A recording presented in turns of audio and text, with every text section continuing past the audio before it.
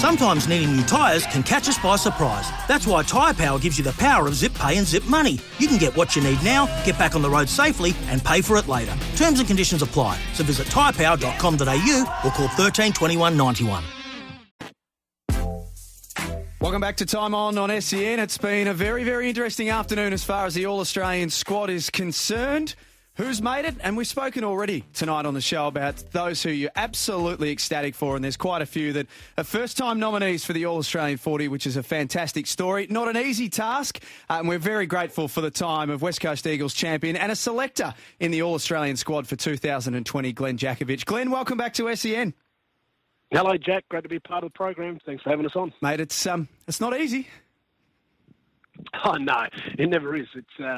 It gets harder each year because you've got so many good players that nominate and have good seasons. And the one thing that I've always, not liked about the job is the ones that you leave out. And your 23rd, 24th, 25th man that you just can't fit into a 22 selected side. And you feel for them because it's a great honour to have an All-Australian Guernsey in your CV, and I guess in your football career, you look back on and say that was a year that you got recognised for being in the best 22 of the, through the duration and course of a long season. And you would talk to players, no doubt, after. The feedback that I hear from a player's point of view as well is that from their perspective, it is something that still means a lot to them as well.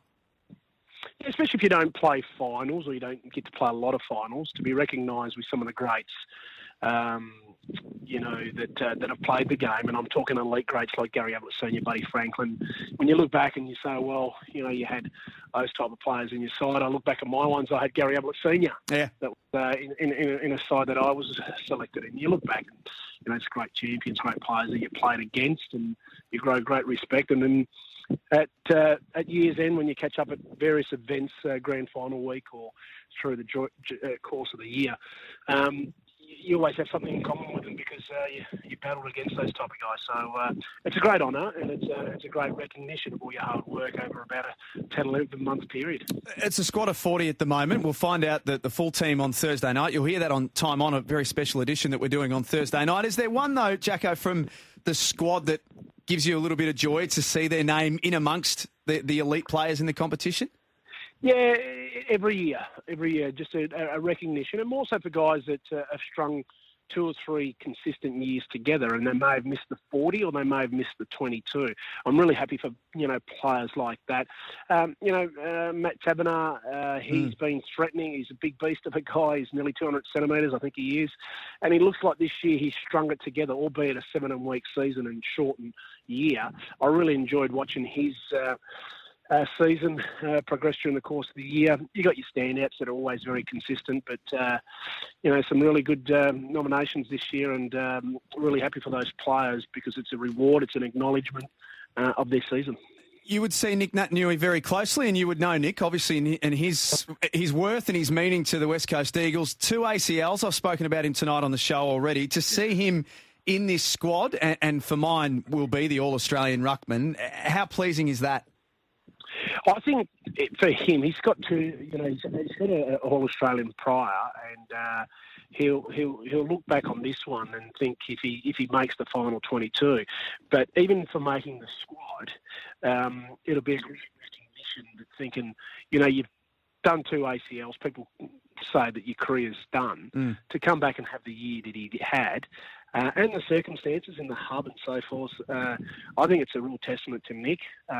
He'll have some personal satisfaction that he was able to be recognised in the 40 and having a good year. And, you got some worthy ruckmen in there as well in the past. The best ruckman in the last couple of years being Gordon Grundy, and he's gone well. They've gone past him, and he's now caught back up. He can look at, from a competition point of view, from the ruckman, he can say, well, I've pegged these boys back a little bit, which is good for him. It's a good way to look at it, actually. You mentioned Gawn and you mentioned Grundy. Todd Goldstein's name's probably one that we've taken a lot of calls and texts on in the first half an hour of the show. Desperately unlucky, I'd imagine. Yeah, very hard. I look back and think, how do we leave him out? But, it's just... what people probably got to appreciate, we get to a 40 and we've got about 52. Yeah. And we've got to trim it to 40. And we're going, how are we going to trim 12 off this? And we're all looking at each other, and then you look at the duration of the season, you look at the criteria, you look at their form, big games, defining games, changing games, and then you got to finally get your 40, and then you got to start picking 22. You got to chop another 18 off that, and that just gets even harder. So, but he's been an outstanding player over a long period of time, and unlucky not to get in the 40 this time around. Just on the way that you get the squad, and you mentioned that it was 52. Numbers can be whatever you want them to be, Jacko. You know that as well as anyone. They can look really shiny, and they can look beautiful, and they can also sometimes rob a player of their contribution. In a year like this year, with the shortened quarters and with the abbreviated games, was there a fraction less attention paid to numbers? I think this year in particular, you raise a valid point. We looked at a few times numbers, and some of those numbers, there's all sorts of stats these days. But I think when you look back at Nick Nat, his influence on a period in the middle of the year, albeit they were back at Optus Stadium, but that game against Geelong were all over West Coast, and he stood up and said, right, I've got to do something here, and he turned the game on its head. And they put Shuey Yo in the middle, and he was just tapping it left, right, and wherever else he was tapping it. They read it perfectly well. But his ability to read where the space is at a crucial time when you've got Geelong at its mightiest. That was probably the best game that I broadcasted this year, West Coast and Geelong. I think it was back around 8 or 9, whenever it was. It was an epic game. Nick Nat didn't have many possessions, but he won the clearances, he won the hit-outs, and he gave West Coast first use of the ball. And it was definitive when you look at that performance that he was clearly the best man, the most influential person on the ground, yet he wasn't in the 20-plus stats sheet as far as his possessions were concerned. And that was really signified and mentioned in all three meetings this year. It's not an easy job, Jacko. We know that. We appreciate your time tonight. Thanks for finding a few minutes, and I'm fascinated to see what it all looks like on Thursday. Thanks, Jack. Cheers. It's Tyre Power's Big Footy Final Sale. To kick things off, you can get the power to buy 3 and get 1 free on selected Toyo passenger car and SUV tyres. Tyre Power's Big Footy Final Sale can't last. Visit tyrepower.com.au now.